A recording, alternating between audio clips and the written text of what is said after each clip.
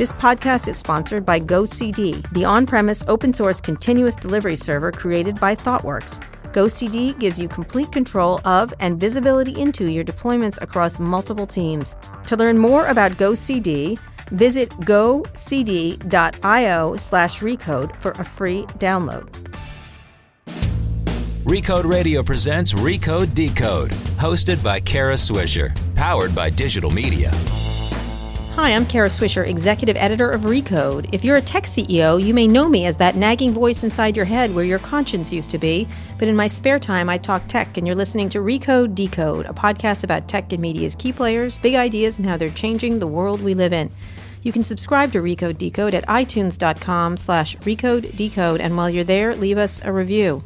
Today in the red chair is Daniel Lurie. I am thrilled to have him here, the founder and CEO of Tipping Point Community, a nonprofit that fights poverty in the San Francisco Bay Area. I'm a longtime admirer of Daniel's work, and over the past 12 years, Tipping Point has raised and invested more than $120 million in the community. He's also chaired the committee that brought Super Bowl 50 to San Francisco. I don't really care about that last year. Daniel, welcome to Recode Decode. Thank you for having me. I'm thrilled to have you here. You're one of the nicer people I have to deal with every day. Tell me, let's talk about you, what you've done. So a lot of people know you, but not everybody does. So talk a little bit about your background. You grew up in San Francisco. Born and raised right here in the city. Nice family. There's only a few of us. Fancy family. Well, my dad was a rabbi. Mm-hmm. My stepfather and my mom and my stepmother, I sort of won the lottery in the sense of if you have to have your parents get divorced. Yeah. When I was 2, they both found great partners. I've always said that I had 4 incredible parents. Mm-hmm. My stepfather was part of the Levi Strauss family. He passed away 11 years ago, and I grew up in a family that had a family foundation, right, and grew up with a father and stepmother that were also involved in the community. And so from an early age, kind of was pushed on that. Mm-hmm. And Levi's obviously was the company founded here in San Francisco, makes the jeans, very active, socially active company. Yeah, it's definitely, we have a proud tradition and a proud heritage there, and that's something I grew up around. Mm-hmm. So it was sort of embedded in me and my siblings. I went to Duke University. Mm-hmm. The day after I graduated, I found myself in Bill Bradley's campaign headquarters for president in West Orange, New Jersey. Wow. And ended up in Iowa as a field organizer for 9 months. So you wanted to go into politics? I wanted to go work for Bill Bradley instead of going into management consulting or the legal profession. He came and spoke at Duke when I was a student. Were you the Sanford Center? I couldn't hack the public policy degree. Okay. I couldn't handle the statistics. I ended up getting a poli-sci degree. But I heard him speak, and what struck me was that he talked about 35 million people that were uninsured in this country at that time. He talked about the 12 million kids going to school hungry. So you had this Rhodes Scholar, Hall of Fame basketball player. I was more interested in the basketball. Amazing person. And he wanted to run for president to help poor people. Yeah. And for me, that clicked for me, from my childhood up. Why is that? Why? Well, because you grow up in San Francisco. We've always had great wealth in this city, and we've also always had great poverty. And then you have a president or a presidential candidate talking about these issues, and so there was a little connection there for me. It didn't work. It didn't go the way we wanted. I was surprised he didn't get as far as he didn't like to get into he didn't like to do the retail politics. Well, he didn't like to punch. He didn't like to hit Al Gore when he needed to. He was too much of a gentleman. He really was, and still is. So I ended up in New York City. I tried a couple different jobs, including a consulting job that was not for me. Right. But it led me to the Robin Hood Foundation, and that's where. Explain the Robin Hood Foundation if people don't know. Robin Hood started by Paul Tudor Jones in the late 80s. Big, rich investment guy. Yeah, who made a lot of money in the downturn in 1987. He wanted to invest his philanthropic dollars like he was his for-profit dollars. So they had he some wanted effect. a return. He wanted impact. He wanted impact. If you want to talk about impact investing, Robin Hood was one of the early founders of that. Absolutely. And he wanted to bring people together to give back to issues that aren't so sexy, that aren't a library, that aren't a university, that aren't a hospital or a museum. And he brought his friends along, and they started giving back to issues that really were important to the city of New York. I ended up working there. My fourth day of work was September 11th, 2001. Wow. I was just figuring out the train system, the subway system, and figuring out which train I should take that morning. And I ended up a block away from the World Trade Center exit. And actually, had I taken another train, I would have ended up inside the World Trade Center. And so I got out, and the first plane had just hit. I looked up. I saw people falling, and I kept going to work. I was kind of in shock, as we all were, right? But why I talk about that story is I got to be at Robin Hood the next 2 years helping to rebuild that city. And Robin Hood was at the epicenter of it. And we were helping to rebuild those people's lives that were hardest hit by those attacks, and those were low-income New Yorkers. Right. And so it was an honor to work there. And then I started thinking... So you learned at the place that was sort of pioneer. They really did pioneer impact investing using very high net worth individuals, throwing really fantastic events. Yes. Getting them engaged through interest, I guess, not in the typical charity way. Listen, some people get interested because you go to a great party. Many others are interested because they care. Not everybody who at Robin Hood who is a hedge fund guy grew up wealthy, or a woman grew up wealthy, and they have their own stories to tell. And I think Paul has done an incredible job of galvanizing that community. Right. So I did learn, and I also, most importantly, met my now wife at Robin Hood. She was working there at the time, and so we started dating there. But I moved back to San Francisco with the intention of starting Tipping Point. I went to grad school at Berkeley from 03 to 05. Social work? Public policy. Public policy. I went and got that public policy because I couldn't get into business school. So I took a lot of business school courses, but the whole intention was starting an organization similar or built on the model of Robin Hood. So why did you call it Tipping Point? I gave my friends an opportunity to think about or to come up with the name of the organization. I said I'd get someone a bottle of champagne if they could come up with the name. And I kept going back to Malcolm Gladwell's book. Right, Tipping Point. That a few passionate people can make great change. And it just kept sticking and coming back to me. And so in grad school, I went with it. And actually couldn't call it just Tipping Point not because of the book, but because there's some other California LLC that was called Tipping Point. Wow. And actually interestingly enough, he didn't coin the term, but it's an old term, right? It's an old term for white flight from urban cities. Right, that's right. So it's funny. The only time I called into another radio show on Forum with Michael Krasny when Gladwell was on with him. So I could introduce myself. I actually had a chance to have a cup of coffee with him in New York a year ago. Malcolm's a funny guy. He is a funny guy. So I knew him before he had his accent, and his hair. He was a crime reporter. The hair is amazing. He was a crime reporter at the Washington Post when I was there a kid. When I was a kid, we were both kids there. I didn't know that. Yeah, he didn't have the hair or the accent, but now I really enjoy the whole thing. Yeah, he's figured it out. Yeah. So that's where the name came from. So in grad school, wrote the business plan, got introduced somehow to Ronnie Lott, who was a childhood hero of mine. I was actually getting my incorporation documents together. Latham & Watkins, a local law firm, was doing it pro bono. And my lawyer talked to his lawyer, and he heard about what I was up to. He knew Stan Druckenmiller of Robin Hood, of Robin Hood's board, and we ended up having lunch. I was actually in the middle of finals in grad school, and I went to meet him for lunch downtown here in San Francisco. And it took him about 15 minutes to get to the table because everyone wanted to take their picture with him. We sat down, and I told him what we were doing, and he goes, "I'm in." And he's like, "I'll help you get this started." Now, I'm pretty sure he thought I was Bob Lurie's son, who used to be the San Francisco Giants owner. So he had his family's confused, but he stuck with me. Right. I had to go back and take finals. Why was that important to have him? Explain who he is for those who are... Well, everybody knows who Joe Montana is. Not me. I actually sat on a plane with him for 3 hours. We had a delightful discussion. But you know who he is now. Well, after everyone yelled at me for not knowing who he was. Right. Yeah. Well, Ronnie Lott... He was relieved I didn't know who he was. I'm sure that's true. He was watching Eat, Pray, Love, and I thought that was weird for such a big guy to be watching. I was like, what's wrong with you watching Eat, Pray, Love? And I was watching an action movie, and I've never... I that's insulted funny. him. Yeah. That's funny. I was like, that's an unusual dude Well, he's got movie. a great wife. Yeah. So maybe she keeps them grounded. I don't know, but nobody should watch Eat, Pray, Love. But in any case, it was unusual for me to see that. So Ronnie was named to the all-defensive team of the first 50 years of the NFL, I believe, which means he's one of the best players of all time. And what I always say about Ronnie is he's a better person than he was a football player. Okay. He's always committed to the community. I think he won 4 Super Bowls. Is he San Francisco? He's actually from Southern California, but he lives now up here in the North Bay or Northern California, and is just an incredible human being. So who has a tough time saying no. His wife Karen is actually even better than he is. So you wanted someone like that with you. You need a little star power, right?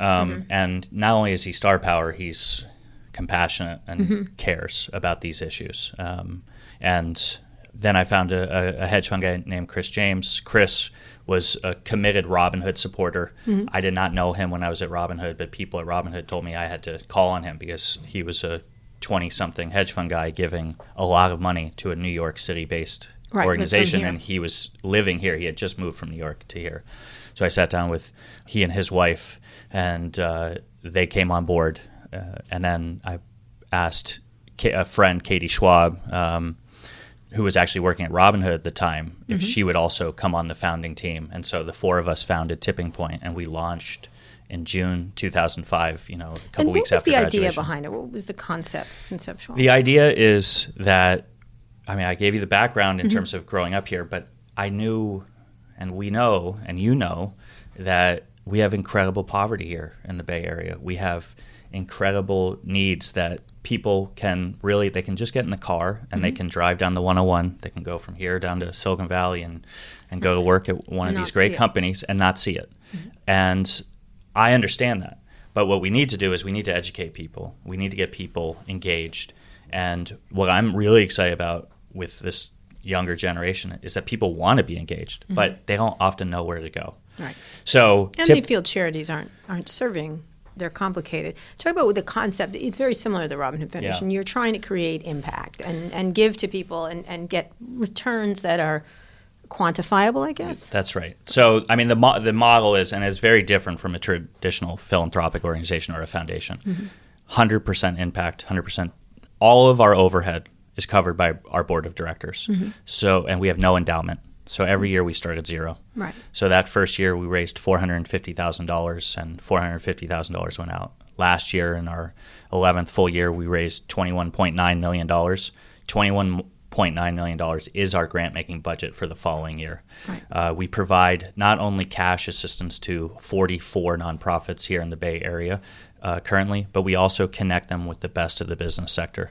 Right. The Salesforces, the Microsofts, the Apples, the Googles. So giving them business abilities and helping them. It's been something, I think Kleiner Perkins tried to do that a couple of years ago. Lots of people have tried this thing. Yeah. Using Stanford Business School, I remember writing a story 100 years ago about it. Yeah. There's always been, people talking about venture philanthropy and impact investing. This is really hard work that not many companies can do well. What they do well is run their core business, and then sometimes a lot of businesses go off and try to have some sort of foundation, and some do it well.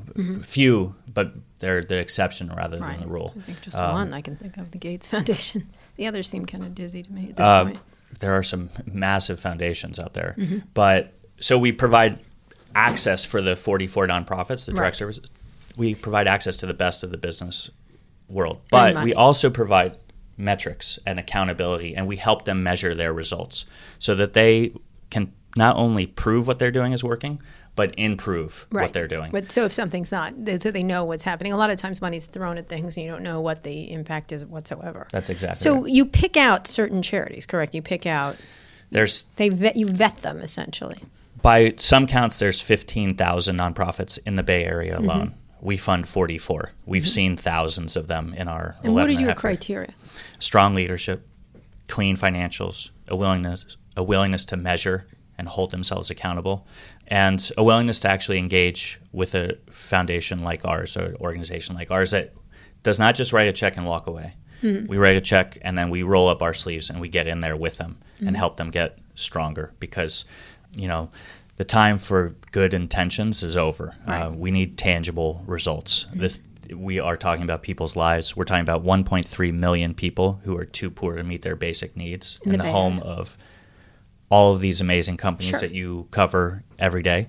It's unacceptable, and that's why Tipping Point exists. So you only have 44 out of that. I didn't realize it was so few. There's not many. We've had more. We've cut 20% of the groups because they haven't. And you at times still look lived up, for more, and we'll look for more. That's right. We feel pretty good where we're at. We add 1 or 2 a year at this rate, and it kind of depends on how much we raise as well. So and if we raise more, we on can any fund. one thing that they do? Or? So we have 4 issue areas that we cover because we believe there's no silver bullet to solving poverty. If you put a gun to my head, I'd say education. Right. 45% of our funding goes to our education portfolio, but we believe in diversifying. And so we have education, housing, employment, so job training, and then health. And in our health area, we're going to be focusing on kind of the 0 to 5 range and school preparedness and school readiness. Which is critical. And so, in education, we fund charter schools, we fund programs that go into traditional public schools, we fund after-school programs.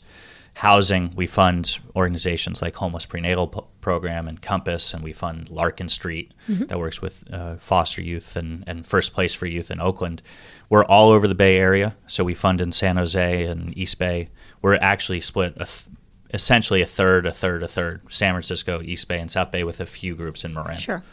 So your concept is again, effectiveness. Now, it's interesting because those are the 4 pillars you're talking about are the critical pillar. They can't really be apart from each other, right? That's right. I mean, if you have a child who is going to a failing school, I mean, they're in trouble, right? But if they're going to a really good school, if they're going to one of our schools, whether it's Rocket Ship or Aspire or KIP, okay, you're taking care of the school 7:30 to 4, 7:30 to 5. But then if they're going home and if they're sleeping in their car with their mom or their dad or both, and if those parents don't have a living wage job, or if they don't have access to health care, that child is going to struggle and not make it. Right. Saying nothing about the parents.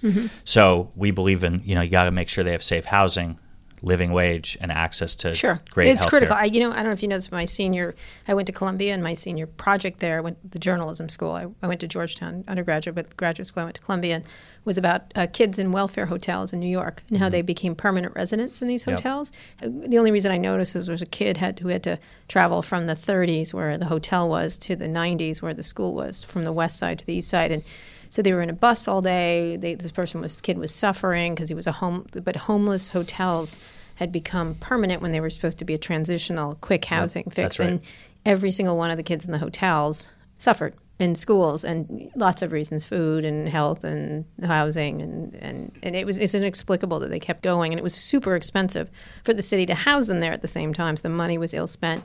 And I ended up living there with them to figure out their life. It was really fascinating, but you really did begin to see how each of the pieces. How long did you spend? A couple months. We had a photographer, and it was really interesting because you began to see how easily it was fixed and how hard it was because there were so many parts to it. I mean, you talk about expensive, but it's more expensive to keep them housed than to have them living on the streets.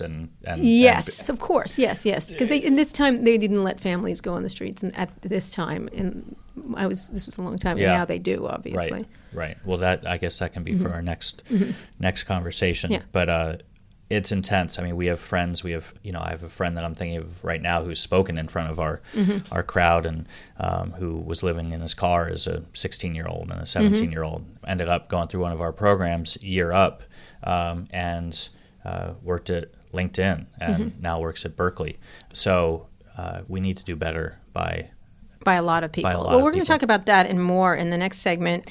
We're talking to Daniel Lurie of the Tipping Point Foundation, which has raised more than $120 million for the community around the San Francisco Bay Area, the entire area, correct? The entire region. And we will be back talking about some things they're doing, some new things they're doing, some major issues like homelessness and other things here in San Francisco, and then what the tech community should do, because I do think they do sit down on the job a lot of times, and the enormous wealth they have to deploy to fix these problems.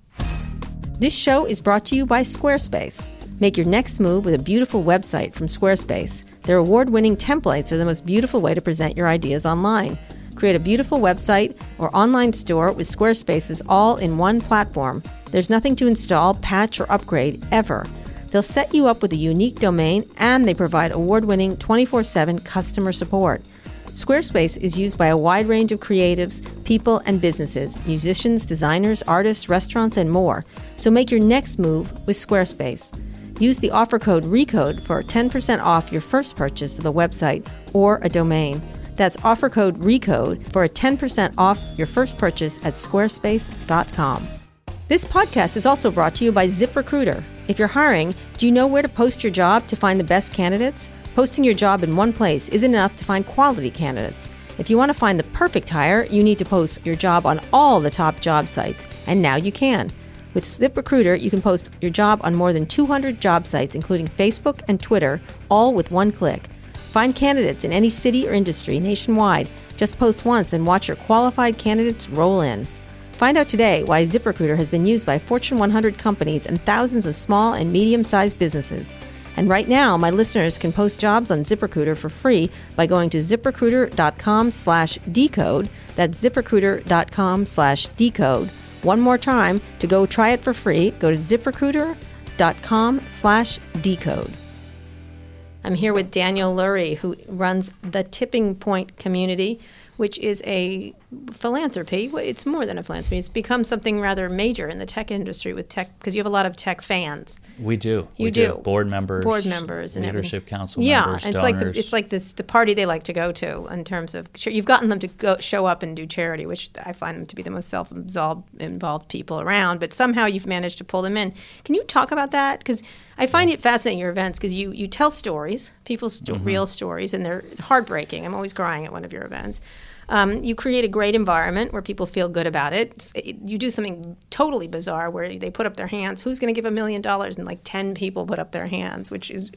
I wish it was 10. I know, but it has been in the past. It's a really interesting event that you sort of push tech people heavily. Talk about that. Because I guess in any community, the Robin Hood Foundation talks to investment people because they're in New York. Here, you go where the money is. The money is in tech. We live in an incredible moment in time, and you cover it every day. And Tipping Point sits right in the middle of this incredible tension between incredible wealth and incredible poverty. We have 600,000 people living below the federal poverty line and 1.3 million people too poor to meet their basic needs. And we need people with means to stand up and to get involved. And we need to tell the stories. And so we are always thinking about how to walk that tightrope, because we have to be... we have to walk with humility in telling a client's story in a setting like that. They're not like a marketing opportunity for you. Yeah, it's really, we have to be careful with how we do it, and I think we do it by how engaged and involved we are in the work. And then you talk to a lot of people in tech. I get to talk to people in tech that care. My father often says that my role is a little bit like a rabbi's role, so I get to see the best in everybody, even people that others don't see such good things, and yet there are a lot of people that are getting involved. You know them well. We have Mark Benioff. We have now Mark Zuckerberg and Priscilla Chan. Facebook. They really seem to get it. I could talk about a couple of the Twitter founders that have been incredibly supportive. We have more people that care than I think most people realize. We have to do more. They need to do more. Well, talk about the tech community, because they do get dinged for having these beautiful headquarters in the sky, Twitter, for example. Meanwhile, down below, it's a little like that movie nobody watched called Elysium, where the rich people live above, the poor people live below. And there was a lot of pushback on tech people, that vomiting on buses, stopping, that kind of thing. They don't care. There's all this fighting going on the mission. How do you look at that? I mean, obviously you see it as an opportunity to get them involved rather than a flashpoint, which it's become. Why do you think that is? It should always be a flashpoint if these businesses are not taking care of their community, because it's good business to be a good community member. But why don't they? Because you think about Wells Fargo and Bank of America back in the old days, they supported all the civic institutions, the opera, the museums, the all poverty. And I don't. And these do not. We don't have the 24/7 media, and we didn't have Recode back in the 1800s to monitor what those companies did in their first 5 and 10 and 15 years. What I've seen from I don't care. They're really rich. They really should. But let's talk about. And I definitely piles of cash. You can. I'm not. See, I wouldn't be good at running your thing. I'd say, "Give me the money now, idiot." We you don't do that. I've worked with people that do that. Okay. So I've teamed up with them, and we've been successful. I'd have a mallet, Daniel. I'd say, give me your money or I'll break your hands. I'd go the Godfather route. I like the velvet. I know you are. You're so gavel. nice. You're so nice. I love that. But you do get the money the same way. We do get the money. I'd still get more. I feel I would get more by hitting them. But anyway, $22 million in our 10th year I was thinking that's not enough. I ran into Sheryl Sandberg the other day, and she had given $1 million to Planned Parenthood. I don't know if you know that. I didn't recently. know that. Yeah, I've and so she said it to me. She goes, years. "I will get her. Let's work on her together. I'll be Velvet. Cheryl, you can be we're coming hammer. for you. I have the hammer. Okay. Daniel's going to be nice. It can go either way. It doesn't matter." But she gave $1 million, and I heard her say it, and I go, $10 million? That's pretty good. And she goes, "No, $1 million." And I go, "What? That's cheap." And she's like, "What? That's a lot of money." I go, Will you come on my fundraising meetings with me? That we can and make I was a like, good team. 10 isn't even enough. 50 is what you really should be giving, you rich person. And so she was like, "Oh my God." And it was very funny. So I felt like I wouldn't be good at the business that you do. Well, how about let's talk about Google for a second. Okay, all right. Google, under someone named Rachel Whetstone, yes. who I know you know. Who's now at Uber, dealing with my calls, sadly. She and Jacqueline Fuller of Google.org, I think, really changed how they view. Yes. Now, a flashpoint, I believe, had to occur for them to focus on local giving. Right. And now they have a guy named Justin Steele running some of their Bay Area giving. They just announced $11 million in racial justice funding. Right, which is critical. This is what we need to do. This is what we need to see from companies like Google. We need to see it from Facebook. I believe it's coming. If you look at the Facebook executive team, I mean, this is a remarkable group of people, right? That in their individual lives, I think, are very philanthropic. And at the corporate level, they had a policy of they said no. More. Yeah. I think that's changing. And I think they're understanding now in a way that is really, that's why I'm so optimistic that they need to be part of the community. Is that pushed by the bad press they got around the buses and everything else, or? I think in some cases, absolutely. I Or think we teamed up growing up. I think it's a little bit of both.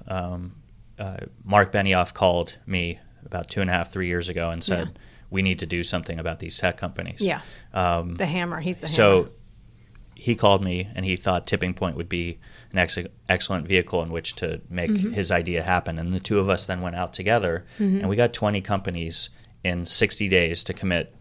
Now you're going to say it's not enough, $500,000. It's not enough. We raised $10 million in 60 days from companies that everyone said, no way. No way they would give. Right.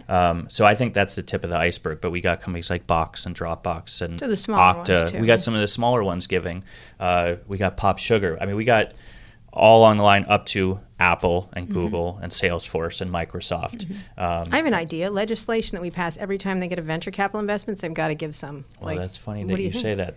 Okay. I don't think the private money likes seeing their money go out the door to philanthropy. Really? Yeah. Really? That They've has got a lot not of been sins to cover up, so why not? That has not been a forgiven. winner in going to some of these private companies. And actually, when we did SF Gives and the private companies gave to Tipping Point, it was the CEOs that gave their own. CEOs. So Aaron was amazing, and Frederick Caress and Todd McKinnon and Okta, they gave of personal. So how are the venture capitalists? Are they? We go after the CEOs and the entrepreneurs. You do because why? I think actually the VCs follow what their entrepreneurs do. I see. So I have not seen VCs leading No. on this issue. No, they're sheeple. I don't know if you know that, but I can instruct you on that situation. Well, later, maybe in our afterwards. meetings together, Yes, in our meetings. we'll be just able bring to me. do. I'll just stand at the back of the room and glare at them. You're not standing in the back. You're going to sit right No, I'm next just to me. going to glare, and then that'll be enough because they Okay. don't know what's coming. You see what I'm saying? I like that. So, but let's get back to what tech owes them, because I do think they abrogate their responsibility rather heavily in that they benefit from the city. They're young people. The young people who work there live in the city. They take advantage of the things. They're messing up the housing prices, et cetera, et cetera, et cetera. How do you create a sense of civic responsibility around companies, even if they're young? Saying they're young is really no excuse. It has to come from the top because it's going to come from the bottom. It's going to come from their junior level employees. And so I think it's so incredibly important to build it into the culture from day one, which is what we saw Salesforce do. Sure. Or what, I was just at Okta this morning, their all hands meeting, and they have built it in from pre-IPO, right? They've put aside shares. They've mandated that employees volunteer. So I think you have to educate, because not everybody. For me, I grew up in a family that pushed it, right? And I was very fortunate in every regard. but philanthropy is something that is learned. It's not innate. Right. And so first, there's that responsibility. Second, if a CEO doesn't get it, and you and I both know the CEOs that don't get it, you have to explain to them why it's good business. Their employees want to work at a company that they feel proud about working for. Retention is it's important to all of these companies. If you lose a talented individual to another company for whatever reason, it's expensive to replace that person and to train that person up. So you want morale to be high. You want people to feel good about the job and the company that they're working at. And I think these companies are starting to hear that, whether it's coming from people with a hammer telling them or whether it's coming from Do you think others. there should be mandated civic involvement? No. I don't think that works. Right, because it gets people down in the trenches so they understand the problem. That's why. I mean, I have it at my kids' school. I think it's critical. I had it in high school. I had to go volunteer. So I'm all for that. I think that's the other way to do it is you go through the kids, right? Or you go through, and we're talking about companies that the founders or the CEOs don't get it, right? So if you're going to mandate it, you don't want people begrudgingly there. You want to incense people to be part of the community. Really? And frankly, there are enough people that care and want to be involved, but they don't always know how to do it. Right. And so let's get all those people involved first. I've given up on some people because I've 11, 12 years and nothing. And guess what? There's not enough time in the day for our staff, our incredible staff, to go out and get to the people that do want to be involved, let alone trying to go after people that don't care.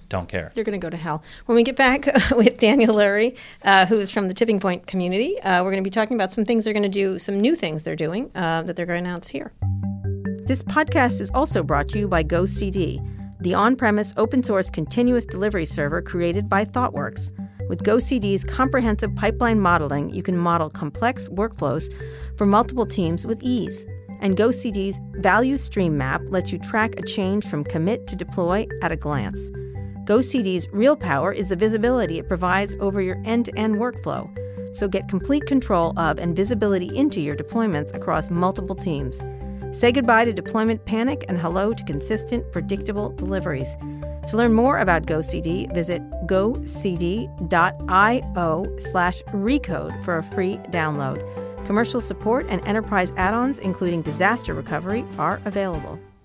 We're here with Daniel Lurie, the founder and CEO of the Tipping Point Community, a nonprofit that fights poverty in the San Francisco Bay Area throughout the area. Over the past 12 years, Tipping Point has raised and invested more than $120 million in the community. What are you doing now? You're doing something special now. You're going to one of the biggest intractable problems in San Francisco, homelessness. That's right. So we fund. To date, we've funded just direct service organizations, the 44 groups that I mentioned and spoke about earlier. We've never jumped into the policy arena. Right. And so you just fix things. You're not. Well, we try to support people that are on the front lines doing the work. What we've realized is that we can't direct service our way out of the issues of poverty, and that we need to leverage city dollars, state dollars, and federal dollars. And you need to influence policy. Are we doing the right things? That's right. That's right. And we want, and so we've hired a team inside Tipping Point. It's a 4-person team that is going to go after the chronic homeless population. By some counts, and there's no good count when you send out 700 volunteers to count the homeless, which we did just about a month ago here in the city. It's not the best way to count people, but it's the only way the only count we have. We think there's somewhere between 1,700 and 2,000 chronically homeless people. The definition of that is someone that's been sleeping out on the street for more than a year and has a disabling condition. Right, mental illness or something. Mental illness, drug addiction, mental health issues. So we have other people going after veterans homelessness. We have other people going after family homelessness. Chronic homelessness is not Which is sexy. where all the costs come, correct?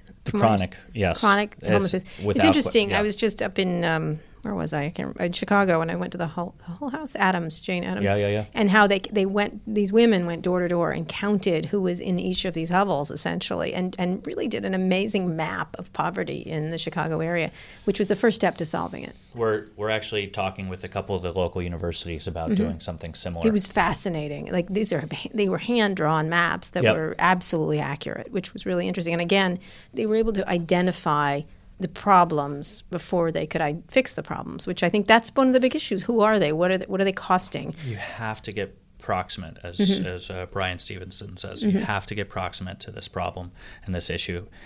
We as citizens have data, and we have data. And what better place to team up with great companies that can help us get that data than right here? I mean, if any region could tackle and solve this problem, it's the San Francisco Bay. So what are you doing with this? So you've done a poll, I guess, or a survey. No poll. Well, the city did it, and so we realized that this is the issue of our time. This is the signal of income inequality that everyone sees every day, which makes everybody an expert. By the way, you walk in down the street up to your office today, and you see someone lying on the sidewalk, right? And that isn't compassionate. We're not taking care of our fellow man or woman. People living on the streets deserve better. So we have kind of a 3-point plan that we're going to go after. And I think what makes what we're going to do unique and different from all the other efforts over the last 35 years is that we're going to team up with government and not just let government do it all by themselves. There's some incredibly hardworking people in government. We want to help build new units and mine existing housing units and help mine existing units that are already out there that are being underutilized. And you might say, well, there's no way there's underutilized housing units. There are in the city. And actually there's Section 8 vouchers that are going unused here in San Francisco. Wow. And so we're going to change that. And we're going to do this in partnership with the city. We're also going to help optimize and support the city and optimize the public sector, which means that we're going to actually help the Department of Housing and Jeff Kaczynski's shop hire a couple of people to get better data, to talk across departments. And then they probably don't even know where they're wasting their money, would be my guess. Like they don't have a real good sense of where the most high cost individuals are, for example. We don't know the names of the people that are living on the street. We need, to your point, we need to know the names of everybody first. But I'm guessing, I would have to guess, because I've heard this before in other cities, because when they're starting to really use data, is that a certain small segment tends to overwhelm the facility. I was talking to Megan Smith. They were doing that in cities, and certain small groups of people tend to overwhelm the cost. And if you fix 2 or 3 small things, like in Miami and other places, you can fix the problem much quicker. And then iterate it around the country. The chronic homeless. Right. 1,700, if you talk about how many homeless there are on a given night, you can say anything from 8,000 to 10,000. That's why we're focusing on the 1,700, because one of those individuals can cost the city upwards of $100,000 a year. We have it pegged at around $80,000 a year. Which is enormous. And if you house them, it only costs $20,000 a year. Right. And so you made my point perfectly. What is the amount San Francisco spends on homes? The San Francisco Chronicle will use the number $242 million a year. That is not a number that we believe is accurate. We believe that they're spending that much on actually preventing people from falling into homelessness. So that's where a lot of that money is being spent. We think the number is somewhere between $500 and $600 million a year. The city knows it's incredible. They know they have a major issue. That's why Mayor Lee has said it's his number one issue. They've developed a new Department of Housing. We have Trent Rohr of Human Services Agency and Barbara Garcia of the Department of Public Health. Trent's shop is about $1 billion a year. Barbara's, we believe, is $2 billion a year. We sat down with all 3 of those leaders of those departments this week. They're all committed to working with us on this. The mayor has committed. So what does that mean? It means that we're going to work we're not going to be of the system. We're going to be outside pushing them, but it means we're going to fund staffing positions inside the Department of Public Homelessness. So you're going to pay for government positions? Or people that are going to help them? For a couple that help them be more strategic and more effective. And what do you get for that? What is your... We get moving people off the streets. We get people living with dignity instead of living on the sidewalks or, individuals living... I think the most difficult thing in San Francisco is how mentally ill so many of them obviously are. And then you create a compassion vacuum among people because when you walk down the street and get screamed at, and even though it's mentally ill, you start to develop a real shell that you don't want to. That's right. It's really and hard. I think as we say in the office, it's a test of our compassion and our humanity. And we believe it's breaking down in this city. You cannot explain. I walk my daughter to school in the Mission District each day, and we literally have to step around people. Yep. And she's like, "Why is he sleeping on the street?" And I say, "He doesn't have a place to go." And then you kind of want to move on. You don't want to talk to your 5-year-old about it. Or you try to engage with the people. Or you try to take your kid. I'm sure you've seen this with your children, where you try to take them and you see people openly shooting up on the street. This is not okay. It's not okay for them. It's not okay for our kids. And we need to do better. And so what do we get out of it? We get a better city for those people that are homeless, and we get a better city for all of us. Because one of the tactics of some cities is just remove them and ship them elsewhere. Yep. Which San Francisco is not done. Has not had. Well, that. we do have a Homeward Bound program that Gavin started that we're going to actually work with, but it's sort of a family finding notion that if but there's some people just round them up and move them to Nevada or wherever. No, we are a compassionate city. We have, you and I both believe in San Francisco values, but what we are seeing on our streets are not San Francisco values. Has that changed? Because, there's been several incidents of tech people writing idiotic pieces. I see where they come from, as douche bro as they are. It's usually a guy. It's never a woman. And they're really fascinating in their almost complete lack of humanity. Yeah, there's and no so you empathy. have that image of tech people like that. Yeah, and then for every other one of those tech people, I get it. I'll show you a David Marcus who used to be PayPal, now it's at Facebook. I'll show you an Aaron Levy. I'll show you people that do care. But back to your earlier point about what we get out of it, we get a better city. And so we're going to we're going to try to help finish off funding on 34 respite beds for really mentally ill people, so that they don't have to be sent to SF General, which costs even more. SF General then gets overwhelmed. They're at max capacity. They have to do a 72-hour hold. SF General does great care, but they don't. This is not something that you can take care of in a maxed out hospital. Right. So 34 respite beds. We're gonna help finish that funding for the Department of Public Health. They put in a few $1 million. You got this funding. You got a special funding for this, right? A $5 million. So we got an anonymous grant to launch this with $5 million. By the end of March, we hope to have raised a lot more than that to tackle this problem. It's a separate fund. We're going to still continue our core work of funding the 44 groups, because what comes out of that work is the ability to dive deeply into an issue like chronic homelessness. Which seems to be the key issue of San Francisco at this point. We think so. Yeah.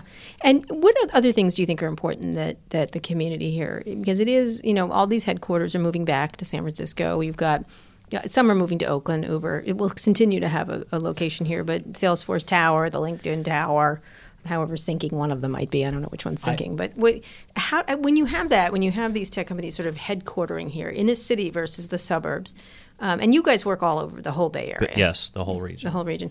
How do you conceive of a city going forward? How should a city live with all these incredibly wealthy people and very poor people at the same time? Are those just impossible? I'm the eternal optimist, and I think you are too. I think we have to keep pushing people. I think the one thing that I would say is, whether it's Uber moving to Oakland, I think all of these issues are no longer just a city issue. I think it's a regional issue, and I think we need to start working more closely with Mayor Schaaf and Mayor Liccardo.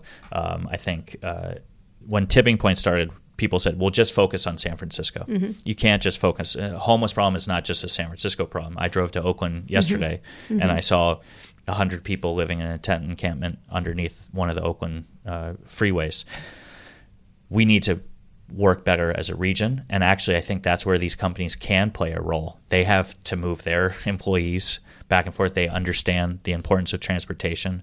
For somebody that's poor working here in San Francisco, a lot of them have to commute an hour and a half, 2 hours one way. They're spending $20 to $25 to get here. Public transportation is actually quite expensive for many people. We have to figure out how we get people in here more with the housing prices going up. And then we need to build more housing at every income level. Yeah. We have to build more housing here in San Francisco. We will never build enough housing to house everybody here. Right. But there's some neighborhoods in the peninsula that have more NIMBYs, not my backyard folks, than we do here in San Francisco, and that's saying something. Really? So we need to. There's a lot of NIMBYs here. I'm a YIMBY. Are you a YIMBY? I'm a YIMBY. You're a YIMBY. Absolutely. I think if we're going to build housing, let's explain that. It's yes in my backyard, no in my backyard, and essentially the NIMBYs don't want more development. I think you got. We don't have dense development. Jeremy Stoppelman, one of the YIMBYs. I've seen him at Yelp. I like his posts. I think if we're going to house more homeless people in San Francisco, which we should, every district should have housing put up in absolutely all every 11 district. Every district. They never work across forget districts. Just you got I think it's Malia and Jane Kim feeling that everything goes up in Soma or in Potrero, but every person in this city should commit to helping solve this issue. Absolutely. One of the arguments I've had with them and others when I get into arguments with them is they're like development, the developers win. They're only going to make rich kids housing, blah, blah, blah, blah. And I go, you know what? Rich people always win. Let's make them build. Like, let's mandate housing that make a dense housing situation here. We because have to go in up. the end, we have to go the up. rich people will take over everything and develop it themselves, and then it'll be gone, and then it'll be finished. So going up and having dense housing, every city in the world has dense housing. Every single city. And if we want to be the great city that we think we are, and right now, I've always loved this city, but there's a lot of problems that we have to hold a mirror up and look at ourselves. And also every neighborhood. You're right. It's every neighborhood. And if you think that by not building housing in your neighborhood is going to somehow help you, I would just tell you, how are you feeling when you're walking down many streets in this city? Right. You're not feeling good about how we're treating our common man. And so stop saying no and start saying yes and saying I'm going to be part of the solution. Is that a problem, the political stalemates that happen here in San Francisco? It's a problem it's a problem in this country. It's noisier than ever here. So I grew up, I worked for a supervisor when I was in high school. My high school mandated that you go do community service, and I went and worked for Supervisor Barbara Kaufman at the time. She's still around. She's awesome. And it was pretty noisy back then. And during Gavin's time, you talked to Gavin. Yeah. I mean, he and Aaron and Chris Daly. Nothing like left-wing people yelling at left-wing people, left-wing people. And that's always an enjoyment. I actually think it's a relatively quiet time. I almost thought of like becoming like a right-wing Republican here just to be different, but except I'm not, unfortunately. Yeah, but you'll come into these meetings with me and yell at people. Yes. That'll be a different. Yeah, we can start there. Yes, that's true. I'm more of a populist, Daniel. You're a lovely guy. I'm a little different in that regard. So that begs the question: are you going to run for office? Do you ever see yourself running for politics? People talk about it. People do talk about it, and my answer is that I'm upset about walking down the street and figuring out what we're going to do next week at Tipping Point. Yeah, you're almost too nice for politics, Daniel. I'll be honest with you. Well, the question is when are you going to run? when I soon enough. When I'm tired of it. I told you I'm going to be the Trump of San Francisco, except like not awful. Not awful. Yeah, but similar things. There is an interesting. I do not want to compliment Donald Trump, but there is a certain thing he's expressing about people in politics and the feeling that politics has gotten away from citizens. Not that he's one that deserves getting towards. He tapped into something that's there on both sides. Bernie did too, right? It's a very genuine feeling that you've been played and you pay and you work hard and you don't get. Everybody at every level, not just poor people, rich people, middle class people, all feel. I think the poor people are doing rather well, but still it's the feeling that you don't have control of your government, which is interesting. All right, so when is this going to happen? When is this going to start happening, this new thing? We've actually already made a couple of small investments, but we're going to launch this week of March 27th. Well, great. Well, congratulations. And then after this, you're just going to keep fixing our city for us. My team, our board, our leadership council, we have a lot of work to do. So we need more supporters, and I need you to come to some of these meetings. I shall come to whatever you want. Two things. What could a regular person do? Someone who has some means, makes a good living here in San Francisco because of tech. What could they do? What's the first thing they should do? Well, I think you should advocate for your company to volunteer hours. Hours or money. Hours that you can go and get paid whether it's 20 hours, whether it's 40 hours a year, where you can go out and volunteer into the community. Join a board of a grassroots organization. Use your time, your talent, your treasure. Give $50, give $100. Go volunteer and find out if and what gets you fired up. Was it kids? Is it the housing issue? Is it getting kids ready for jobs at these tech companies? Sure. We have our Training. SF Gives companies doing a job shadow week in a couple weeks, where 10 companies from our SF Gives portfolio are going to host students and kids from some of our programs so they can see what it's like to work in a tech company. You know this better than I do. There are millions of jobs that are unfilled at these tech companies, and they need talented people. We need to help scale up some of these programs like Genesis Works and LinkedIn and Year Up that can help place people into these jobs. So don't think because you're a 25-year-old or a 30-year-old that you can't give back. You can. Yeah, bring your kombucha with you, but get doing something, right? Absolutely. Bring your Phil's kombucha. coffee. I don't care what you bring. Last question I ask everybody, what's the thing that you made, mistake that you made that you learned from, that you're an entrepreneur, you are an entrepreneurial personality? What's something you would give in advice to someone? Be transparent. I'm pretty open with my team. We've grown up to about 40 plus people in our office. And I think some people think that you as the leader and the CEO always have to have the answer. And I don't. Wow. And you I don't? I do. I have all the answers. You have all now. the answers. And I think I'm honest with my team. I'm good at pretending I do. Yeah. So you're honest with your team. Yeah. So be honest. What's your answer to that question? To that? What's the mistake I made? When I didn't do something I wanted to do. When I edited myself. Editing yourself is always the mistake. I think people do that. They question good instincts. And you've started a couple of things. How about? I have. And so how do you deal with your team in terms of leadership and like when you're we're not pretty sure? transparent, but we're leaders though. We say this is the way we're going. Yeah. We try. Yeah. I like feedback, but at some point you make a decision. Given that I'm a lesbian, I don't like lesbian collectives. You know what I mean? Yeah. Like not everybody gets to decide. Yeah. And so I think we make decisions, and I think that helps a lot of people. And they may not like it, but we listen and then we do what we think is important. So I think leadership is always important. Like Gavin Newsom around the gay issue, that was leadership. It wasn't good for him. I mean, it wasn't good for him politically, but he displayed, it's called leadership. My wife was working for him at the time. Was he? Well, it was a great moment. It was a great value moment. Gavin. I almost named a child after him, but then I pulled back intelligently not to do so. Sorry, Gavin. It's a very nice name, but not for my children. Anyway, thank you. Gavin's got enough children. He does. Doesn't he have like 53 now? Yeah, it's I ran into his poor, long-suffering wife. I know. Yeah. She's great. Oddly enough, my brother has been the anesthesiologist, I think, on all of them. I know. Small world. Anyway, thank you, Daniel Lurie, with the Tipping Point Community. It's a nonprofit that fights poverty in the San Francisco Bay Area and has done more than your fair share of helping fix the city. We didn't talk about the Super Bowl, but I actually don't care about the Super Bowl. That's okay. That's fine. I'm good with not talking about it anymore. That was a year ago. All right. Thank you, Daniel, for being here. Thank you for having me. And thanks for coming by. If you enjoyed the interview as much as I did, be sure to subscribe to the show, be the first to listen to future episodes, or catch up on previous episodes, including some really fantastic interviews I've done with California Lieutenant Governor Gavin Newsom, whom I didn't name my children after, the Bold Italic CEO Sunil Rajaraman, and Fun Home author Alison Bechdel, just to name a few. All those interviews and more are at recode.net/decode. Now that you're done with this, why not try one of our other podcasts? Recode Media with Peter Kafka comes out every Thursday. On Fridays, I host Too Embarrassed to Ask along with Lauren Good of The Verge.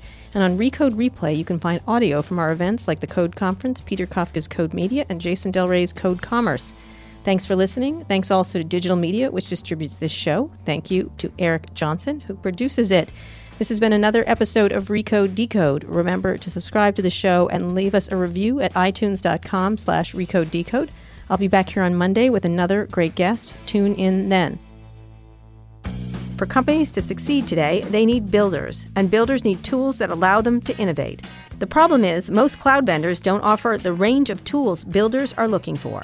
Amazon Web Services is the leading cloud service provider, giving builders the reliability and security they need. AWS pioneered cloud computing over 10 years ago to help any business, from the smallest startups to the biggest global enterprises, create their own applications and manage their workloads. By listening to what customers want, AWS is adding more features and services than any other cloud provider while consistently reducing prices. So if you'd rather focus on creating a business instead of an infrastructure, check out podcast.aws.